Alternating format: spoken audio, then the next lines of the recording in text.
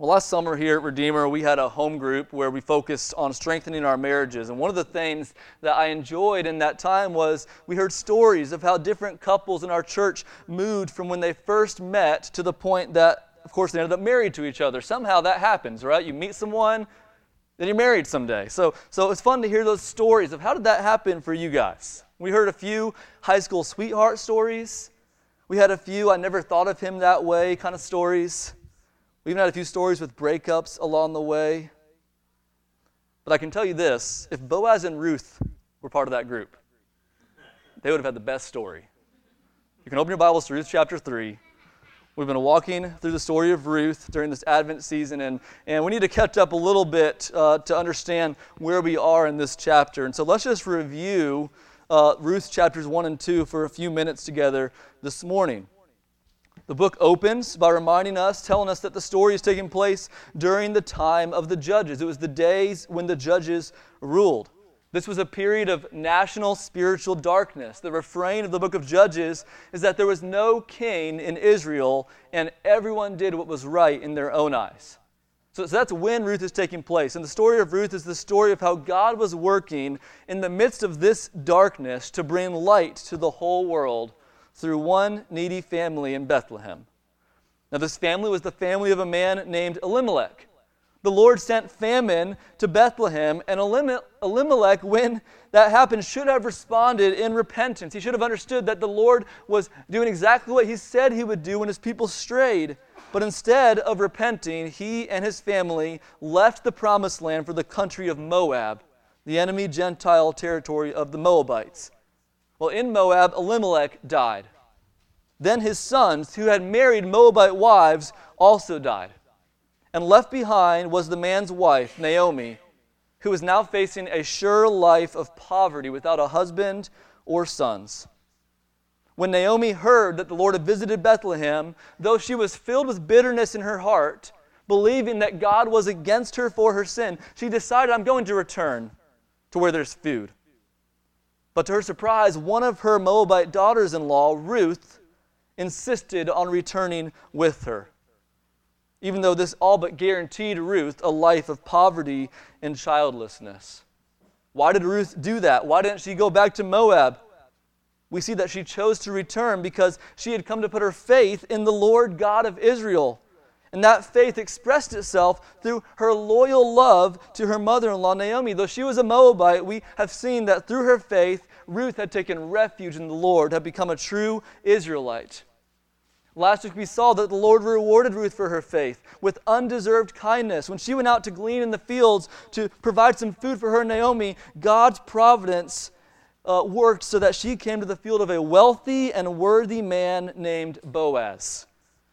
Now, Boaz not only let her glean, he offered her protection from the danger of assault. He provided her with water when she grew weary. He invited her to enjoy a full meal with him and his servants, and he provided for her a way to glean way more than she ever could have on her own.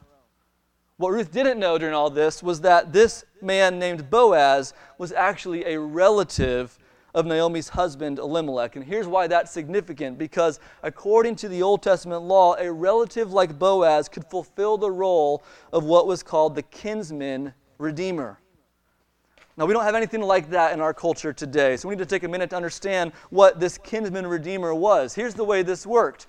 Every family in Israel was allotted land from the Lord, and that land inheritance was to carry on for all generations through the family line.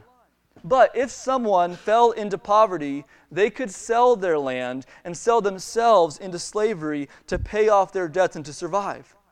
In that situation, as an expression of his faithfulness to his people, the Lord provided the system of a kinsman redeemer. Leviticus 25 is where we find these laws expounded. Here's a simple summary from one commentator of what they state. A kinsman redeemer was a person who had an obligation to buy his relatives back if they sold themselves into slavery to pay off their debts. And under certain circumstances, the kinsman redeemer would also be obligated to marry his brother's widow in order to raise up a family for the dead man, a family that would inherit his property. Now, you can see how all this relates to Naomi and Ruth's situation, right? They are widows who are facing poverty. and they need a kinsman redeemer, both to provide for them and to provide an heir for their family. Here's the catch, though. While Boaz could fulfill the role of kinsman redeemer, he was under no legal obligation to do so. Why not? Well, as we'll find out, there was a closer relative to Elimelech's family in Bethlehem who would be first in line. And secondly, because Ruth was a foreigner who had unlawfully married into Elimelech's line, the laws of kinsman redeemer didn't directly apply to her situation. Boaz was under no legal obligation to do what normally someone would need to do for his family according to the law. So Naomi and Ruth needed redemption. They knew Boaz could provide redemption, but what could they do to seek it? And this is where Ruth chapter 3 picks up. We can break the chapter into 4 parts, and it starts with Naomi's plan in verses 1 through 5. Naomi's plan. Then Naomi, her mother-in-law, said to her, "My daughter, should I not seek rest for you, that it may be well with you? Is not Boaz our relative, with whose young women you were? See, he is winnowing barley tonight at the threshing floor. Wash, therefore, and anoint yourself, and put on your cloak, and go down to the threshing floor, but do not make yourself known to the man until he has finished eating and drinking. But when he lies down, observe the place where he lies. Then go and uncover his feet, and lie down, and he will tell you what to do." And she replied, "All that you say, I will do."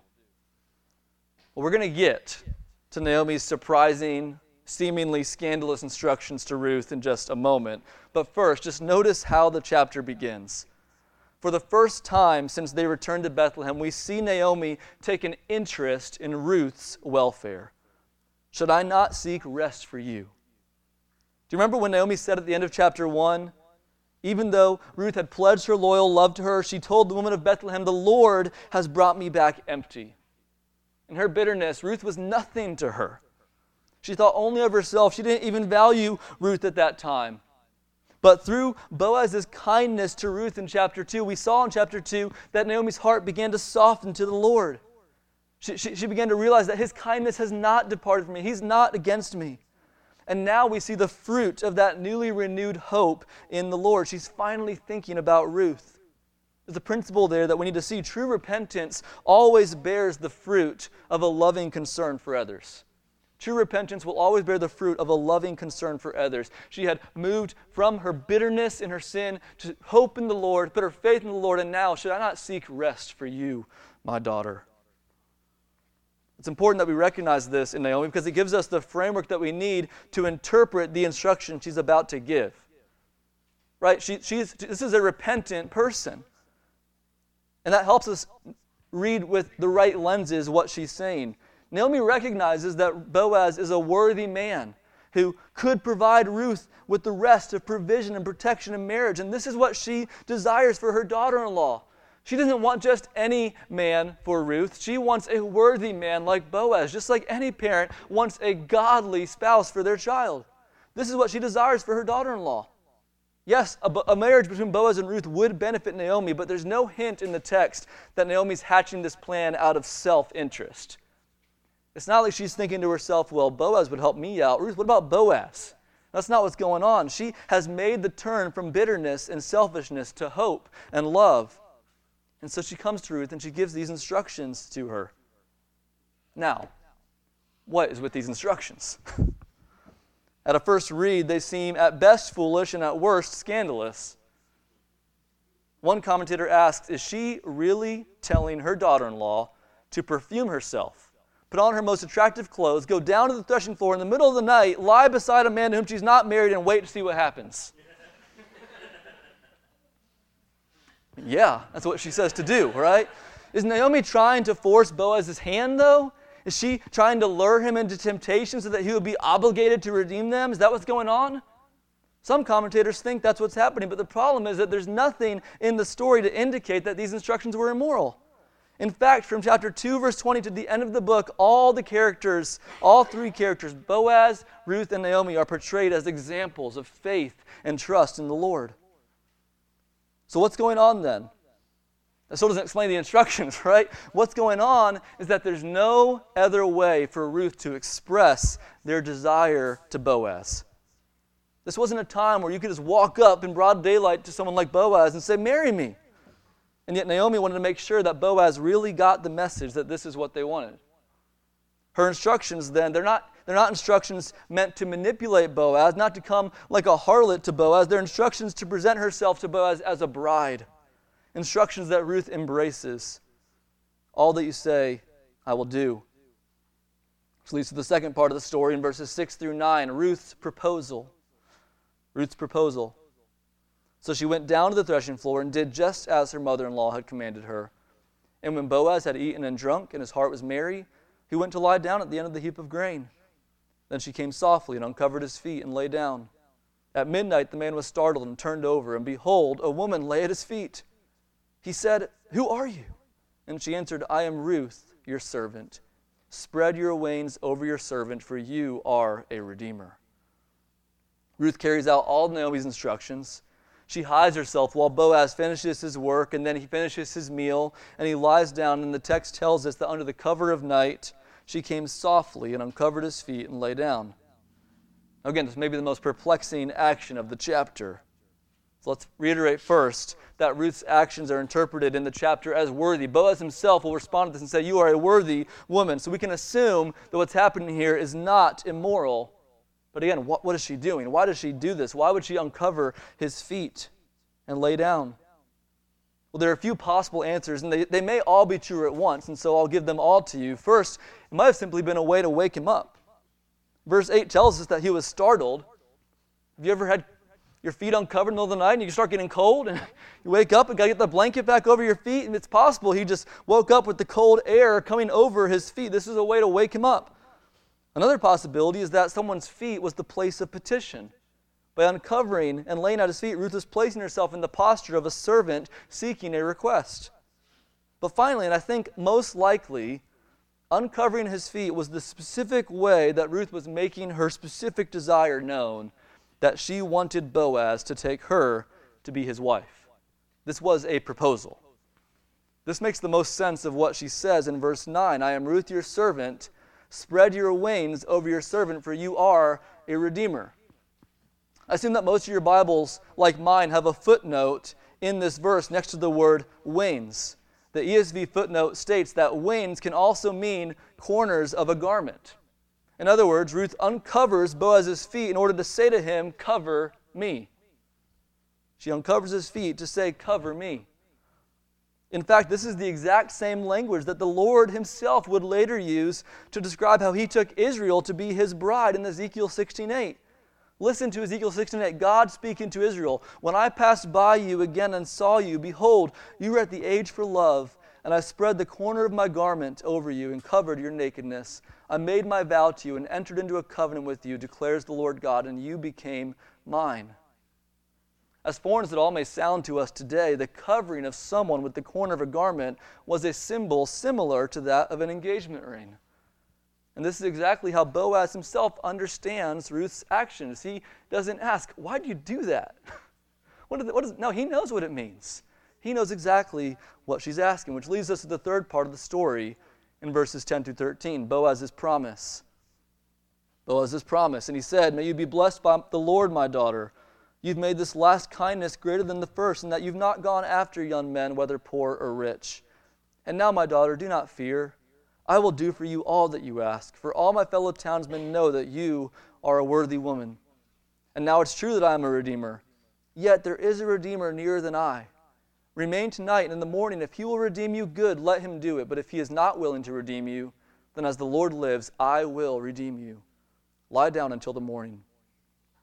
Now, most men in Boaz's situation would have taken advantage of someone who had made herself as vulnerable as Ruth did. But we see here why the author told us in chapter 2 that Boaz is a worthy man. He responds to Ruth's risky request first by extolling her character. He says, this last kindness is greater than the first, and that you've not gone after young men, whether poor or rich. What is Boaz referring to here? He's not simply saying, you're so kind to want me even though I'm an old man. No, Boaz is actually referring to Ruth's continued kindness to Naomi. See, her first kindness was her pledge of loyal love to Naomi when she returned with her to Bethlehem. But now there's an even greater kindness. This second kindness is greater than the first in that she has maintained that pledge to Naomi by seeking Boaz in marriage rather than someone else. See, Ruth understood that if she sought Boaz, this would be of benefit to her mother-in-law as well. She could have gone after someone else, and Naomi would be left still destitute and without an heir. But by seeking Boaz, Ruth placed herself at great risk for Naomi's benefit. And once again, Boaz sees in Ruth an example of someone whose faith is expressing itself through sacrificial, selfless love. Knowing the kind of person that she is, a former Moabite, but knowing this is a true, faithful Israelite at heart, Boaz promises to redeem her. I will do for you all that you ask. However, Boaz is aware that there's another man in Bethlehem who's a nearer relative than he. And he understands that the other man is first in line according to the law, and so he assures Ruth that he will speak with that man and see if he's willing to redeem her first. Says, if he will redeem you, good. Let him redeem you. You'll be redeemed. But if he's not, as the Lord lives, I will redeem you. I would be delighted to redeem you. His final instruction, lie down until the morning, leads us to the final part of the story, verses 14 through 18, Boaz's provision. Boaz's provision. So she lay at his feet until the morning, but arose before one could recognize another. And he said, let it not be known that the woman came to the threshing floor. And he said, bring the garment you're wearing and hold it out. So she held it, and he measured out 6 measures of barley and put it on her. Then she went into the city, and when she came to her mother-in-law, she said, how did you fare, my daughter? Then she told her all that the man had done for her, saying, these 6 measures of barley he gave to me, for he said to me, you must not go back empty-handed to your mother-in-law. She replied, wait, my daughter, until you learn how the matter turns out, for the man will not rest, but will settle the matter today.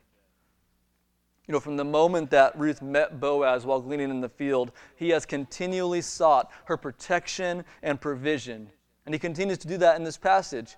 Again, Ruth has placed herself at great risk by coming at night, and Boaz knows that, and he works to protect her.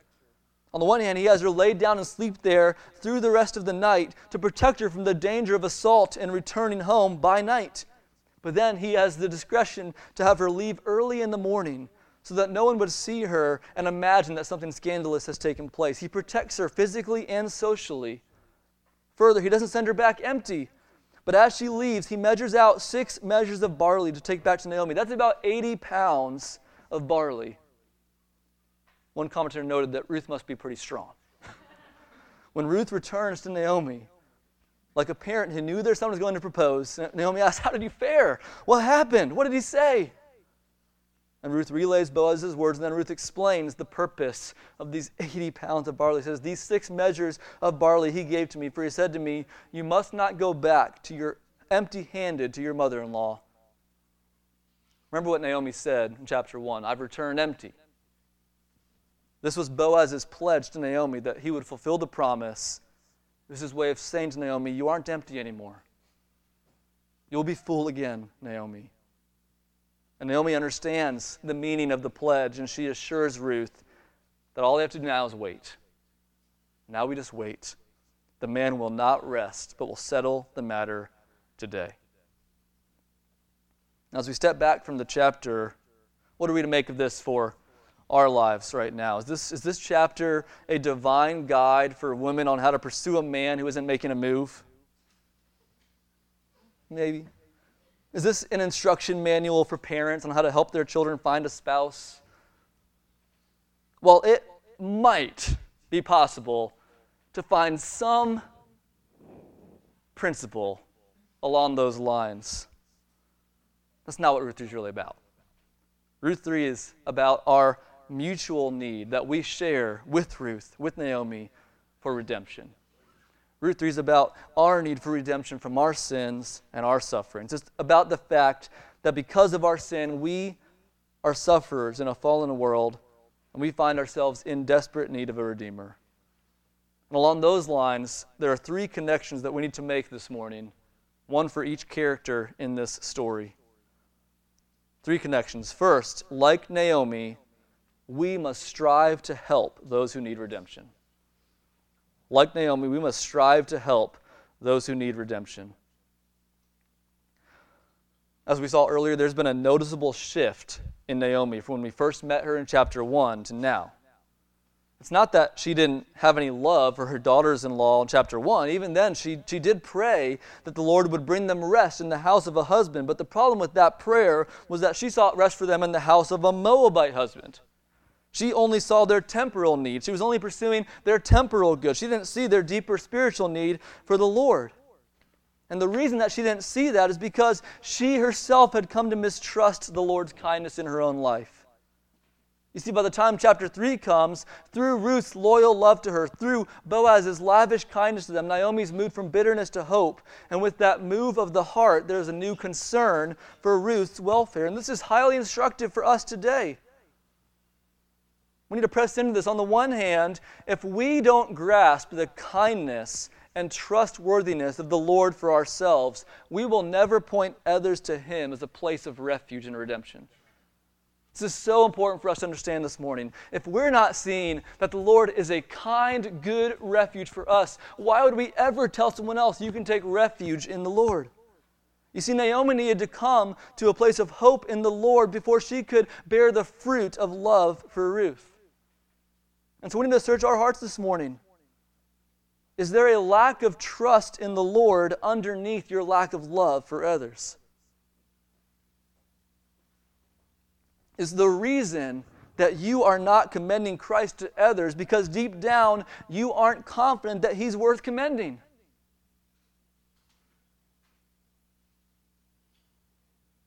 If that's you, pray this morning that the Lord would open your eyes to God's trustworthiness and grace, to His covenant kindness and His loyal love.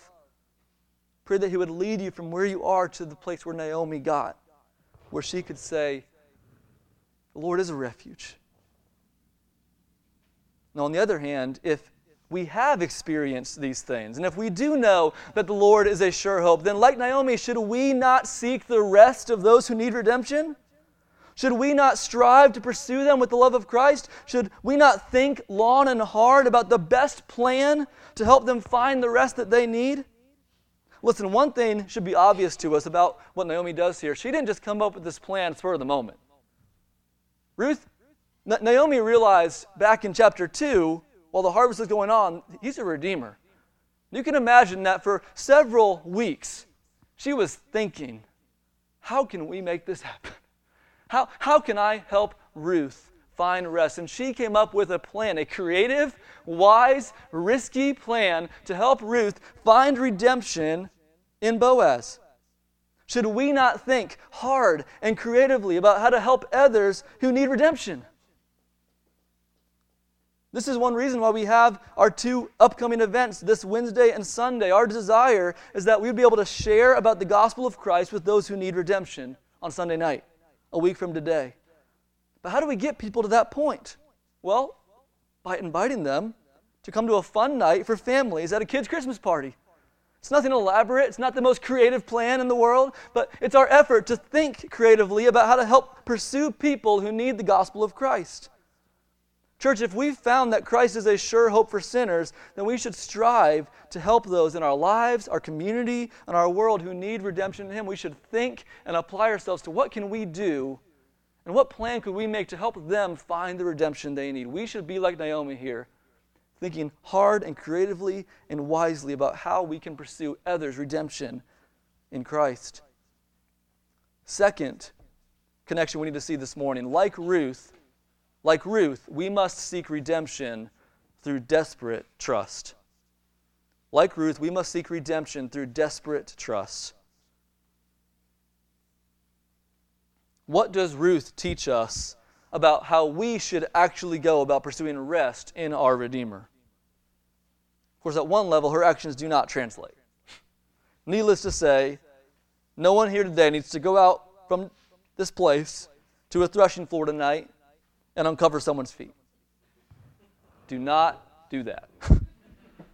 But we can learn something from the spirit of her actions. If we think about what Ruth did that night, one thing we can immediately sense is how vulnerable she made herself before Boaz. She put herself in a position of great risk, and we need to ask the question, why would Ruth do that? And the answer is first, because she was desperate. her sense of desperateness. Ruth knew that Naomi was right. Ruth knew that left to herself, she faced a life of severe hardship. The Lord had provided for her and Naomi through the barley harvest, but now that was over. And soon there would be no food left for them from what she had gleaned. And further, they still had no heir and no way to maintain their inheritance in Israel. Ruth knew the desperateness of their situation. She knew she needed to do something. But she didn't do this out of desperateness alone. Desperateness can drive people away from solutions. She also acted out of trust. She acted out of trust. In chapters 1 and 2, we saw that Ruth had already come to trust in the Lord.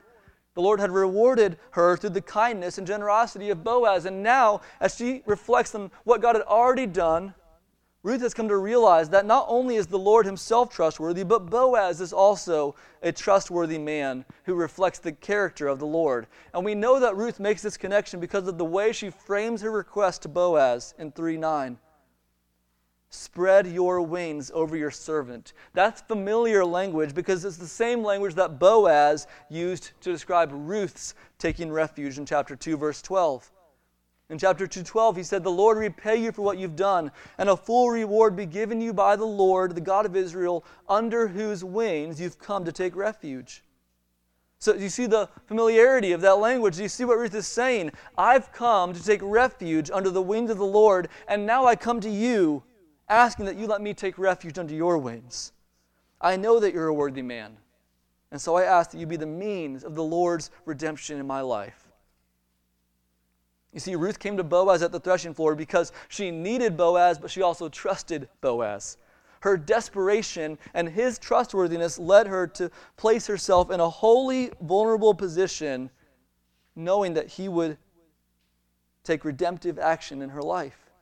And this is an example for all who seek redemption, that we too must come to the Lord in desperate trust. We need to understand the desperateness of our situation. Because of our sin, the Bible tells us that we have been alienated from God and we're under his wrath. In our sin, we've been separated from the relationship with our Creator that we were made to enjoy, and now we are facing his almighty and righteous anger. Because God is infinitely holy, the righteous punishment for sin is an eternal punishment away from his presence. Left to ourselves, the Bible describes our future with terms like fire and darkness and weeping and gnashing of teeth. And here's the thing, an entire lifetime of laboring to be righteous will not help us at all. We could never escape. The only hope we have is the hope of redemption outside of ourselves. The good news, the gospel, is that the same God whose wrath we face has lovingly provided a trustworthy Redeemer for us.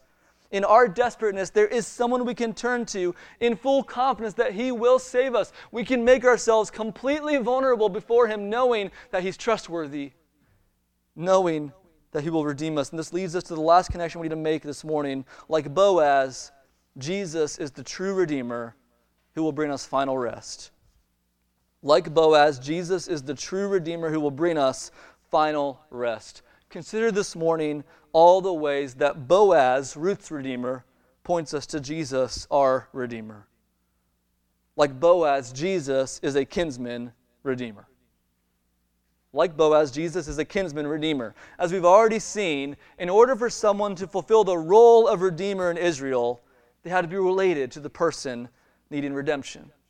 They had to be kin. We say that in the South, right? Like they're kin, right? It'd be related, it'd be a relative. Boaz could fulfill this role for Ruth because he was a relative of Elimelech. But this underscores something about Jesus that should greatly increase our celebration of Christmas this year. Through his incarnation, Jesus has made himself a relative of ours.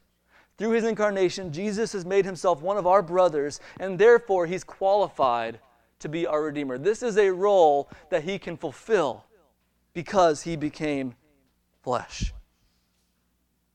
The Heidelberg Catechism answers, why did the Redeemer need to be fully human? And it says, because the justice of God requires that the same human nature which has sinned should make satisfaction for sin.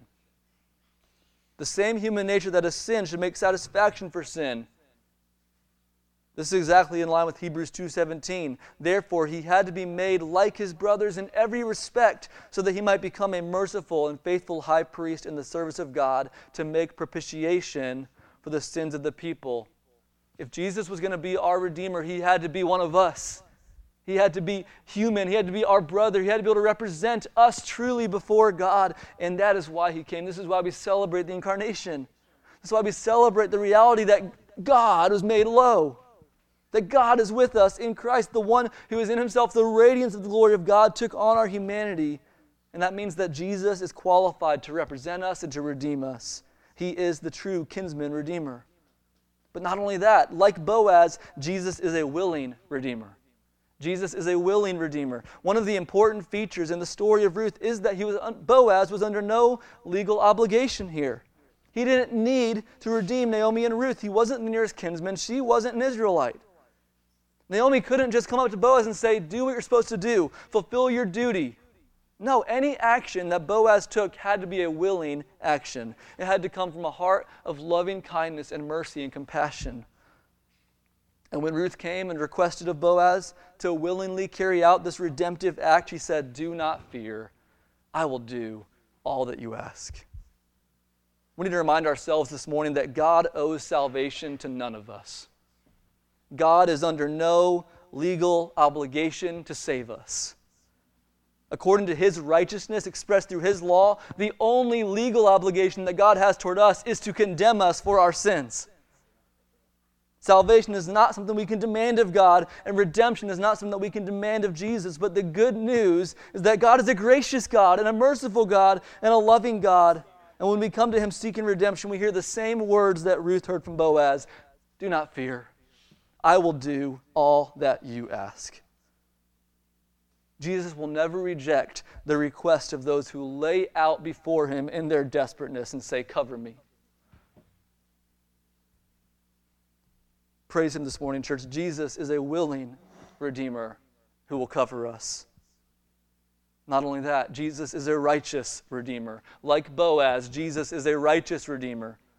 Listen, Boaz was qualified to redeem Ruth.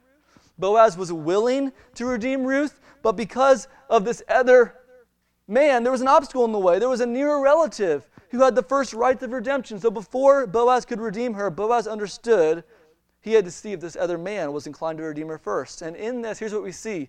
We see that Boaz, the worthy man, was a righteous man who would not seek to go around the law of God to redeem her.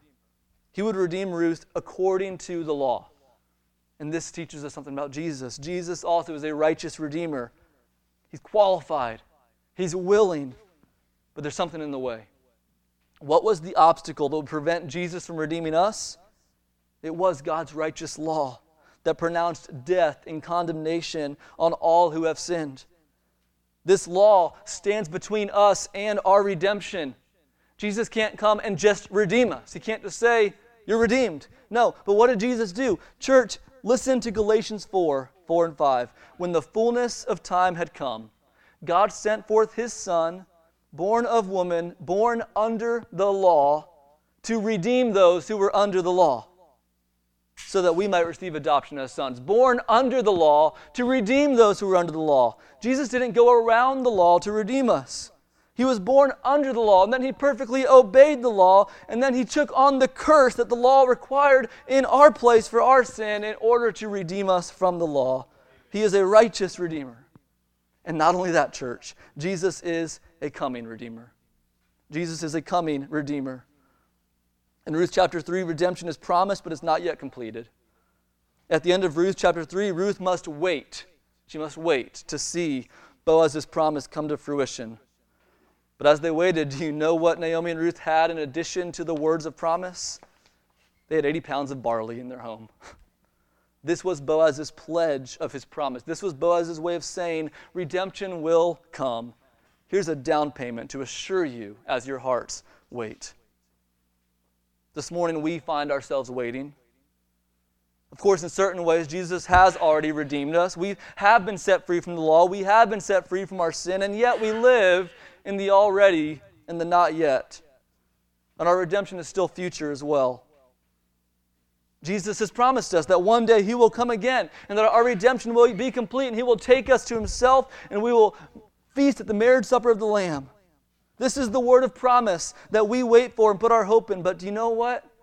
Like Boaz did for Ruth and Naomi, Jesus has left us with more than just His word of promise. Jesus has left us with a down payment that guarantees His promise. Now let me explain this. One thing that we might not pick up on as we read the book of Ruth is the timing of this story. The way that, when does this story happen on Israel's calendar year? When Ruth and Naomi returned to Bethlehem, do you know what time it was? It was the beginning of barley harvest, which happened to be the same time as Passover. The Passover that commemorated the redemption of the Exodus. Then at the end of chapter 2, beginning of chapter 3, some time has passed. The barley harvest is completed. Boaz is at the threshing floor. Do you know when this was happening? With the Feast of Pentecost, commemorating the first fruits of God's provision for His people. And here's why that's significant. Because by telling us that they returned to Israel at the time of the Passover, the author's painting their return as a miniature exodus, so to speak, coming back to the land that God promised from the land that was not a promise, from Moab. It's a small-scale example of God's redemptive work in their lives, and it points to the ultimate Passover when Christ was sacrificed for our redemption. At Passover, Jesus died to redeem us from our sins. He rose again. He redeemed us. He set us free. He brought us in. And then He promised that He will come again. Well, the apostles were left waiting for that promise. And it was in that period of waiting on the day of Pentecost that Jesus sent what Paul calls the guarantee of our inheritance until we acquire possession of it. Jesus sent His Holy Spirit, the first fruits of what is to come, the ultimate token of Jesus' promise that He will redeem us again. So this Advent season, we remember that Jesus is a coming Redeemer. We put our hope in the word of His promise, and our hearts find assurance through the Holy Spirit whom He's given to us. Church family, in desperate trust, let's lay ourselves out at the feet of Jesus and say, cover me. And let's take assurance in His promise that He will redeem us. We have nothing to be afraid of. And He's given us His Spirit to guarantee it. Let's encourage each other to wait in this hope until He comes. And let's tell others that there is a Redeemer who will not turn them away. Our Father, we praise You for the richness of Your word and the story of Ruth, and how it teaches us of what Your work is in our lives. And we thank You so much that there is a Redeemer in Jesus Christ, who through the incarnation was qualified to redeem us, who has a willing, delighted heart to redeem us, who redeems us according to the righteousness that You express through Your law, and who has made us an unshakable promise that final redemption will come. Lord, help us to lay ourselves out at Jesus' feet in desperate trust. Help us to wait with faith in the promise coming, and help us to tell others how they can find redemption in Jesus. We pray this in His name. Amen.